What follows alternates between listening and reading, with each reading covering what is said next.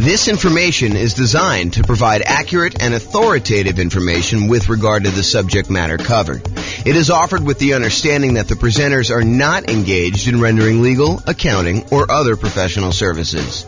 If legal advice or other expert advice is required, the services of a competent professional should be sought. Welcome to the Killing Real Estate Investing and Real Estate Financial Planning podcast. Learn all about investing in real estate in Killeen, Texas, with a combination of real estate financial planning and modeling with numbers specific to Killeen, plus syndicated, more generalized recordings of live and pre-recorded real estate investing classes, not all of them specific to Killeen. Be sure to stay tuned after the podcast for a message from our sponsors. Well, good morning and welcome, everyone. I am your host, James Orr, and this is another episode of the Real Estate Financial Planner comparison series of webinars, podcasts, whatever we're doing here. So today tries to address the question that people have of, should I buy an owner-occupant property or should I keep renting myself if I am trying to achieve financial independence or I'm trying to maximize my net worth? Like, what is going to be better for me? Because you would argue, hey, look, if I decide I'm going to go buy a rental property, if I'm going to go buy a series of rental properties, that distracting myself and buying an owner-occupant property first could actually hurt me. It would slow me down. It's better for me to take the money that I was saving up to buy my rental than it would be to buy an owner-occupant property. And not only that, but in some markets, putting 5% down in order to buy an owner-occupant property means that your monthly payment is going to be higher than if you just continue to rent, right? Because you go put 5% down, you're probably going to have private mortgage insurance, and the payments plus the taxes plus the insurance on that particular property is going to be higher than if you just rented yourself, right? Because that's going to be what is typical in your marketplace. Or you could argue, hey, if I go rent, my rent is going to continue to increase with inflation so that it's going to limit how much I'm able to save over time. Because if I decide to rent and I don't buy a property and lock in a good part of my monthly living expense in the form of a mortgage payment, sure, taxes and insurance go up, but the mortgage payment itself, because you're getting a 30-year fixed rate mortgage, that's going to stay static. And so the amount, the overall net kind of rent equivalent I have of buying an owner-occupant property to move in is going to stay low and actually get lower. It may be higher at the beginning, but overall, the payment for owning a property tends to go down over time because the mortgage payment, the principal and interest part of the mortgage payment, is fixed. And with the rising cost of things, inflation, that tends to look cheaper over time. And at some point, those lines tend to cross, right? Where it tends to be more expensive to buy a property to begin with. And even with taxes and insurance going up, the net overall cost to own a home tends to go down a little bit over time. Whereas when you rent the property and you just live there, the cost of rent just tends to keep pace with inflation and keep going up and up and up and up and up. And eventually those lines cross and it becomes better for you to have bought a property. But is it better for you to rent and to use that money to acquire rentals? Or is it better for you to buy a property, slow your roll a little bit, acquiring the first rental, and then, eventually buying rental properties, but you're living in a property that you also are an owner of? And then there's the whole discussion of eventually the property that you're living in, if you go and you buy one, you no longer have a mortgage on it at all, which then even reduces what you need in order to be considered financially independent. If you were earning $10,000, if you were spending $10,000 a month on all your expenses and $2,000 a month of that was your mortgage payment, well, eventually when your mortgage payment goes away, you no longer need to achieve $10,000 a month in passive income from your investments in order to be considered financially independent. Instead, now, because your mortgage payment is paid off and you no longer have that $2,000 a month mortgage payment, you really only need $8,000 a month to be considered financially independent. Sure, you still need taxes and insurance and maintenance and all that other stuff on your property that you live in, but you don't have that mortgage payment anymore. So your overall cost in order to be financially independent, the bar has been lowered. So all of these things come into play. when we'd ask ourselves today, is it better to rent or buy an owner-occupant property for 5% down when we're otherwise buying 25% down rentals? That is what we will plan on discussing today and what we'll go into detail on. So what I did is I modeled this for over 300 US cities. And so each city's got its own home price, rent, taxes, insurance. The amount of money that people earn in each city is a little bit different. It's basically enough for them to go buy a property in that city, so that we don't have somebody, I don't standardize the income so that somebody who would otherwise be able to buy a property in like Mobile, Alabama would not be able to buy a property in LA. So we do adjust for income. But when we adjust for income, we also adjust what they need in order to be considered financially independent. So if we give someone a higher income, it means that their threshold for being financially independent also has gone up. It's commensurate with the income that they were earning. They have to replace their job income in order to be considered financially independent. It's another way of saying that. Okay, so we modeled this for 300 cities, and you will see which one is better. Because I think there's a debate, right? Which one of those factors is going to be the most powerful? What's going to be the biggest impact, and what is going to be the biggest limitation for someone wanting to achieve financial independence? And then not only financial independence, but which one leaves you with the highest net worth and which one's riskiest? Because I think all of those things are factors in which one we do. Okay, so in both scenarios, kind of like we're comparing A to B, they're going to be buying 25% down payment rentals. The idea is that the strategy is you're going to save up 25% down plus some reserves and all that other stuff, and you're going to go buy rental properties with that. The difference is going to be one person's going to rent, the other person is going to buy an owner-occupant property with 5% down first. Okay, so that's going to be the comparison. So the 5% down owner-occupant first, then 25% down rentals, they're going to save up until they can buy a 5% down owner-occupant property to live in. Then they're going to live in that property forever. Then they save up until they could buy a rental property with 25% down, plus closing costs, plus reserves on every property that they own, okay, including their personal expenses. And they will repeat that until they have up to a maximum of 9 rental properties, each that they bought with 25% down. With the other strategy, remain a renter yourself, then 25% down rentals, which I'm calling 25% down, no owner-occupant, no OO. Then you remain a renter for the entire time, and your rent goes up with inflation, just like the rent on the properties you're buying. You buy 25% down rentals when you've saved enough for a down payment, plus closing costs, plus 6 months of reserves for both your personal expenses and reserves on all properties you own. And you also still need to be able to qualify for that loan for 45% debt to income ratio. So all the qualifications for buying the 25% down are the same regardless of which strategy.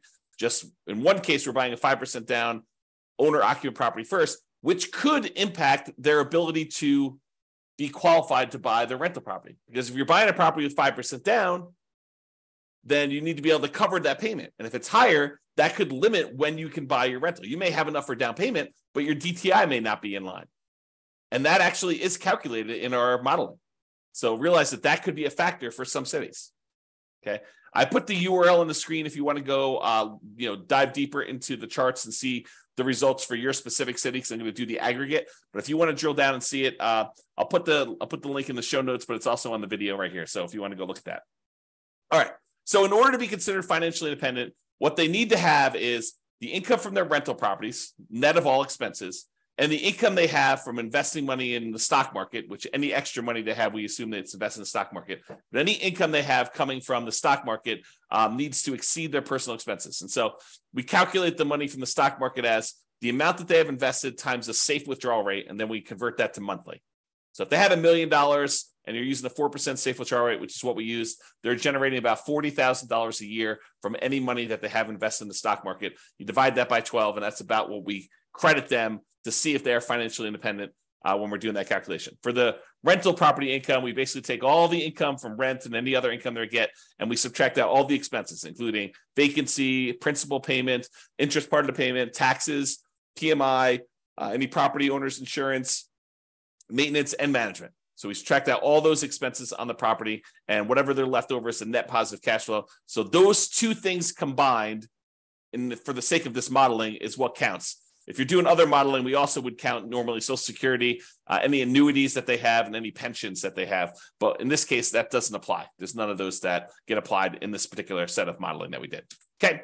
All right. So assumptions. So each city's modeling uses their own median home prices and the estimated rents on those properties. I'm not an expert on all 304 cities that we basically did this modeling for. So if you happen to go drill down into your city and you're like, James, your numbers are off a little bit, the rents are a little bit higher, or the property values are a little higher, or taxes are a little bit lower, or whatever it is that you think is off, reach out to me and we can make those corrections, rerun all the numbers, and it'll update everything for us, okay? So go ahead and reach out if you have that there. Also, we did not apply any of the 88 strategies that we have to improve cash flow. Kind of known for these 88 strategies that we have for massively improving cash flow on rental properties. And we did not apply any of those strategies at all. So this is sort of just like out of the box, not optimized strategies. Okay. Now, the job income, as I mentioned, does vary based on the city so that they can afford a property in that market. But we do consider that to determine whether they are financially independent, because they have to replace that job income. So for those who much is given, the amount that they're earning from income, much is also expected. So if you live in a city that the properties are cheaper, you don't have to make as much money and you don't have to replace as much money in order to be financially independent. When you live in these more expensive cities, you do have to earn more money. Okay. We start with just enough down payment to buy that 5% down owner-occupant property. Even if they're not buying the owner-occupant property, everybody starts with the same amount to try to make this even. Okay, so that's sort of like a head start to get them to that first 25% down payment if they're not buying the owner-occupant. Otherwise, they have enough to buy that owner-occupant property pretty much upfront, because we give them 5% down plus 2% in closing costs to help them acquire the property. So basically, that would be what they need. So they still need reserves. So it may not be that they're buying it in the initial month. When they're doing the nomad model, which they're not, they would be moving out of their properties, but they're not doing that in this case. So I'm going to make a change here.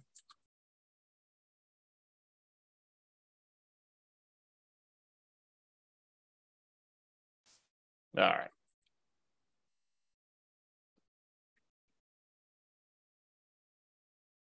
There we go. So interest rates. So when buying the owner-occupant property, we assume they're getting an interest rate of 6.5% when they put 5% down. But in addition to that, they will have private mortgage insurance. That private mortgage insurance is because they put less than 20% down, and that would actually go away once they get below 80% loan to value. So it would be there until they get to 80% loan to value, then that would drop off, and that would make their housing costs a little bit less at that point. When they're buying rental properties, because they're putting 25% down, their interest rate is estimated to be 6.75, okay? And they do not have PMI in that case. When they have any extra money that they have while they're waiting to do stuff with it, would be invested in the stock market, and they're earning 7% on their stock market investments. And I modeled this out for 100 years. If you want to see all my assumptions, you can go to realestatefinancialplanner.com/model, pick your city or pick one of the special reports and drill down. You can see all the assumptions I use for my modeling. All right, so let's get to it. So financial independence achieved. So which one do you think is going to be better? Is it going to be better for someone to actually buy an owner-occupant property, move in, live there, and then start saving up to buy 25% down properties? Or is it going to be better for them to just remain a renter, start saving up for their 25% down properties, and do that strategy?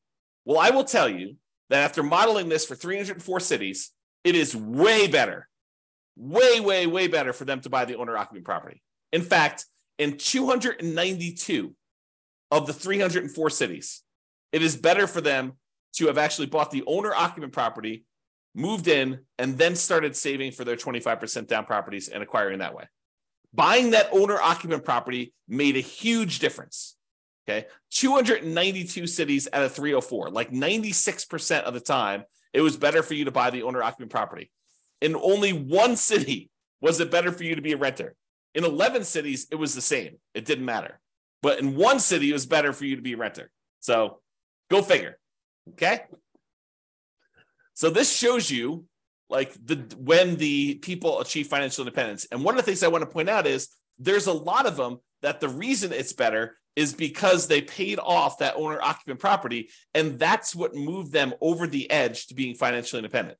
This one big peak right here is when people had an owner-occupant property, and because they bought that very early on, and about 30 years later is when they paid that thing off, that means that because they paid off their owner-occupant property, they no longer have a mortgage payment, and so the amount that they need in order to be financially independent drops by whatever that amount of their mortgage payment was. So if they needed $8,000 to be financially independent and the mortgage payment was $1,500, now they only need $6,500 in order to be considered financially independent. And sometimes as soon as they just pay off that property, then it moves them over the edge because they were already at $6,500. They weren't at the $8,000 they needed. Maybe they're at $6,700, but as soon as that property gets paid off, then they actually trigger being financially independent. And so you have a bunch of them happen right then, as soon as they pay off that owner-occupant property. You don't get that effect when you are a renter. When you are renting yourself, you never have your property get paid off. You are always paying rent on that property. I've been watching a new documentary series about finances on Netflix. I won't say which one, but one of the things they discuss on there is this idea of it's okay to rent. It's okay to not buy property. And while I totally agree it is okay to not buy property, and that is okay to rent, you don't get this benefit if you rent. You don't get this benefit of having a house that eventually gets paid off if you rent. Now, you could come at this from another way, right? Like I'm going off on a tangent here, but you could come at this from another way. You could say, look, I'm going to rent and I'm going to take the money that I had extra that I didn't have to pay for my property, which eventually those lines cross anyway. But the extra cost it is of buying the property early on, and you could decide to invest that in something else like stocks or other real estate or crypto or whatever you want to do. I mean, I'm not going to judge you. You can do whatever you want with your money. But if you decide to go do that, and then you take your money and you save up enough, and eventually you buy a free and clear property, I mean, you can get the same effect. It's not like it has to be that you bought the property and you had a mortgage on it. Or you could save up enough money so that the payment is lower than renting. You can not put 5% down. You can put 20% down, 30% down, 40% down, 50% down, and actually have your payment be less. Employ some of your capital in order to lower the payment, or buy down the interest rate to achieve the same thing, right? These are all part of the strategies you could do to kind of improve your cash flow. One of the ways to improve cash flow is to reduce the expenses you have in your property, lower your monthly payment, another way, right? Okay, so I've diverged enough. So this just shows you how much different it is for things. And most of the time it's different for, I don't know, I'd say less than 10 years, right? Because that's a difference of 10 years or so. And it tends to increase the more expensive the property is. It tends to be faster, a larger amount faster, the more expensive property you have. Some of the earlier ones, it's a little bit faster, but not that much faster based on home price, okay? And here's where it was a really inexpensive property where it was better for you to have rented. So it was like a probably sub $100,000 property market where it was better for you to do that. Okay, so let's talk about net worth. We talked about how fast you can get to financial independence, but how much net worth? Is it better for you to have been a renter? You'll get higher net worth? Well, in 291 cities out of the 304 that we did, then buying a property gave you a higher net worth at year 40. So you would be better off financially in terms of net worth if you also bought an owner-occupant property as well. You see these studies done by the U.S. Census, and I don't know if they've updated it recently, but the last one I saw, which is from several years ago, the difference in net worth between a renter and a homeowner was like $270,000 on average across the whole U.S. So the difference between somebody who is an owner-occupant, like a homeowner, versus someone who is a renter was like $270,000. So, I mean, we're seeing some of that impact, right? Because some of the money that you're paying, even though you're paying more than what it was to rent in a lot of cities, some of that money gets applied toward building up equity, which counts toward net worth, right? And you acquired that property earlier. So that also could impact some net worth as well. So in 291 cities, it was better for you to buy the owner-occupant property. And this just shows you the difference. And in some cases, it's pretty significant, like millions of dollars difference. So it could be significantly different. Okay, so now let's kind of summarize some of these different things. So the difference in net worth. So I have both this broken out for average and for median. So for average, if you buy the owner-occupant property, your net worth at year 40, we kind of snapshot at year 40, is about $11 million, where your net worth in year 40, if you decide to rent instead of buying an owner-occupant property, is about $8.45 million. That's a difference of $2.6 million on average, or about 23.6% better for you to go buy an owner-occupant property. And that's on average. On median, it's a little bit closer. On median, it's about 8.7 million versus 7.3 million, or about $1.3 million difference. It's still better for you to buy the owner-occupant, but the difference is between whether we look at an average or the median for all 304 cities. And so in both cases, it's better, but the average is a little bit larger. So the time it took you to be financially independent, this is where I start sounding really sleazy, like a late night infomercial sort of dealio. Ready? So what if I could save you 6 years from having to work a job that you hate? Would that be worth, 7 payments of $995? Oh my gosh, that sounds so sleazy. But that's really what we're talking about, right? Like if I showed you, look, you're considering doing this 25% down strategy. Should you buy an owner-occupant property at 5% down, or should you buy or should you rent to do the 25% down? Well, I'm telling you, look, if you buy an owner-occupant property, on average, you will save 74.8 months. It's 74.8 months faster for you to be financially independent if you buy the owner-occupant property. Now, sure, there are ones that are much slower than that. There are ones that are much faster than that. And so it's really going to be your city that you need to look at and determine that. But on average, it's about 6 years and 2 months, 6 years and almost 3 months faster for you to actually buy an owner-occupant property. That's on average. On median, it's even more. It's 104 months, which if my math is right, well, let me just do the math on the calculator rather than do this in my head. What's 104 months divided by 12? 8.6 years. So here's my sleazy late night infomercial type dealio. For only 7 payments of $995, I could save you, what did I say? It was 8.6 years of working at a job that you hate, just by changing one little thing about how you invest in real estate. Oh my gosh, it sounds so sleazy.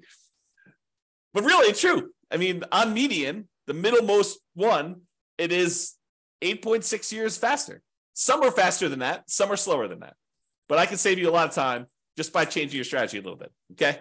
Now, let's talk about risk. We talked about net worth. We talked about, the speeds of getting financial independence. So is it riskier to do buy the owner-occupant property or to do the non-owner-occupant? Well, part of it depends on how we measure risk. We like to measure risk in a bunch of different ways. One way is it's like how much rent can drop before you're going to have negative cash flow, like what we call rent resiliency, or how much prices can drop before you have negative equity, before you're underwater on your property. We call that price resiliency. Or we look at debt to income, which is a calculation your lender uses to determine whether or not you qualify for the loan. What is the ratio of all of your debt payments compared to how much you make on your job? I also like debt to net worth, how much debt you have compared to what your overall net worth is. If I tell you I have $10 million in debt, that might scare you because you probably think, oh, James, earns, $50 a year. And having $10 million of debt with $50 a year in income is really, really high. But what if I told you I make $100 million a year and I have $10 million in debt? Well, or my net worth is $100 million. We're doing debt to net worth. My net worth is $100 million and my debt is only $10 million. Well, that's a much different ratio. What if I told you there's $10 million in debt, but my net worth is $10 million? Well, that's more of a equal ratio. And finding out which one has a higher debt to net worth is a way to measure risk. But the other one I like too is how much debt you have, $10 million compared to how liquid you are. What if I told you I've got $10 million in debt, but I also have $12 million in stocks where I could go liquidate all those and use it to pay off my $10 million in debt? Well, that's one level of risk. What if I told you I had $10 million in debt, but I only had $50,000 in my savings account? Well, that's a little scarier, right? And so these measures of risk, including the number of months of reserves you have, right? You like to think about, hey, look, I want to have 6 months of reserves before I go buy my rental property. Well, we can also measure it in number of months, right? You can figure out how much all the expenses are in order to maintain your rental properties and your personal expenses, stuff like that. And then we could say, okay, it cost me whatever it is, $12,000 to kind of run my household and all my rental properties if I was getting no income coming in from my rentals? Well, how many increments of $12,000 do I have? If you have $36,000, you have 3 months of reserves for your whole thing. Well, if you had, what did I say? It was $12,000. If you have $120,000, you have 12 months of reserves.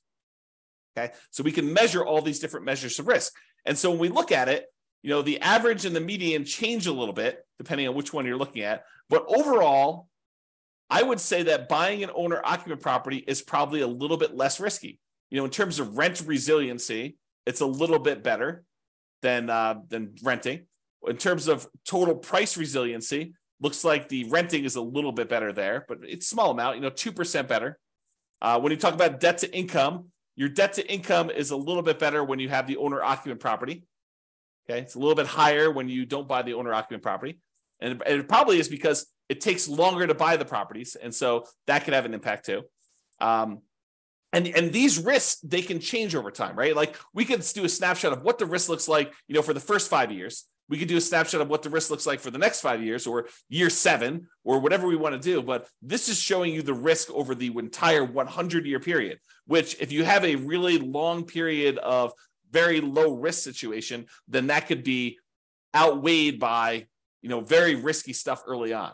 So it's deceptive to look at this. I think you need to really drill down and look at this, but at least we give you a measure to look at risk, right?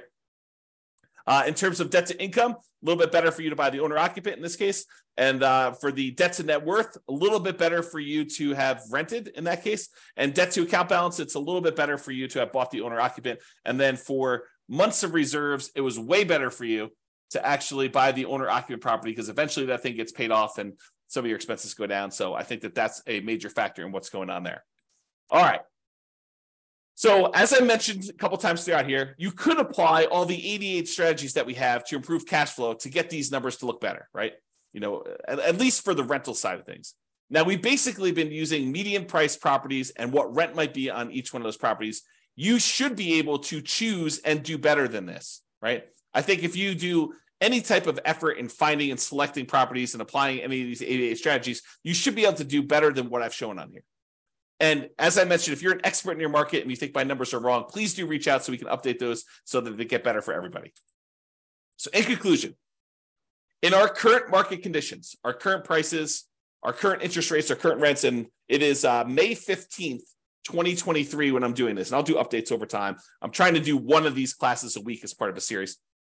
But we'll kind of go through all the different comparisons we've got, and then we'll come back and revisit and update things. And the website will get updated as I rerun numbers, because once I update prices and interest rates and things like that, I rerun everything. And so if you're visiting these charts on the website after this video, they may be different. They're likely to be different because prices and interest rates and everything else changes, which changes everything. Okay. So in our current market conditions, current price, current interest rate, current rents in about 304 US markets using what I would consider to be less than ideal median price and rents on properties, buying an owner-occupant property when you would otherwise be buying 25% down rentals is a faster path to financial independence in 292 of 304 cities, about 96% of the cities. Okay. And for net worth, buying an owner-occupant property first also gives you a higher net worth in 291 of the 304 cities, about 95.7% of them. The market does matter a little bit, but in general, you should probably buy an owner-occupant property. That is what the conclusion should be, okay? It is best if you look closer at your specific market and apply as many of the 88 cash flow improving strategies as practically possible to improve on your implementation. Again, go check out the realestateFinancialPlanner.com/model to be able to see all the details.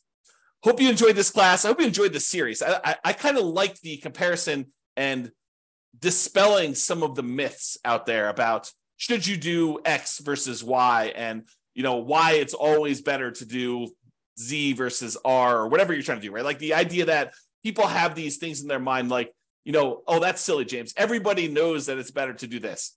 Really? Really? That's a belief you have. And then we go do the math and we find out that maybe it's not even like the majority of the time that is the case. Sometimes it is. Sometimes it's like this, where it's like 96% of the time, it's better to do one strategy than another.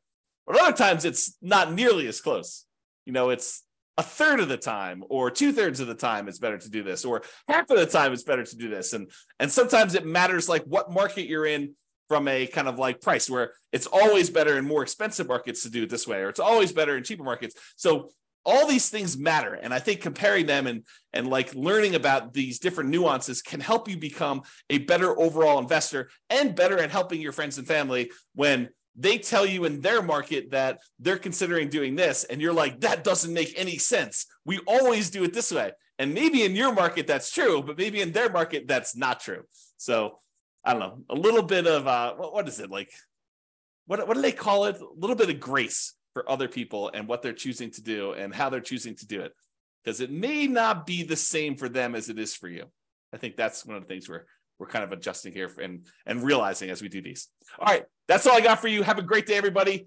I will talk to you all soon. Bye-bye for now. With home prices up, mortgage interest rates up, and rents up, but not quite enough to counteract the higher prices and interest rates, cash flow on rental properties in Killeen is harder than ever. Book a call with the Real Estate Financial Planner to apply our proprietary 88 strategies to improve cash flow on your rentals. See the show notes for a link to schedule your call and improve your cash flow today.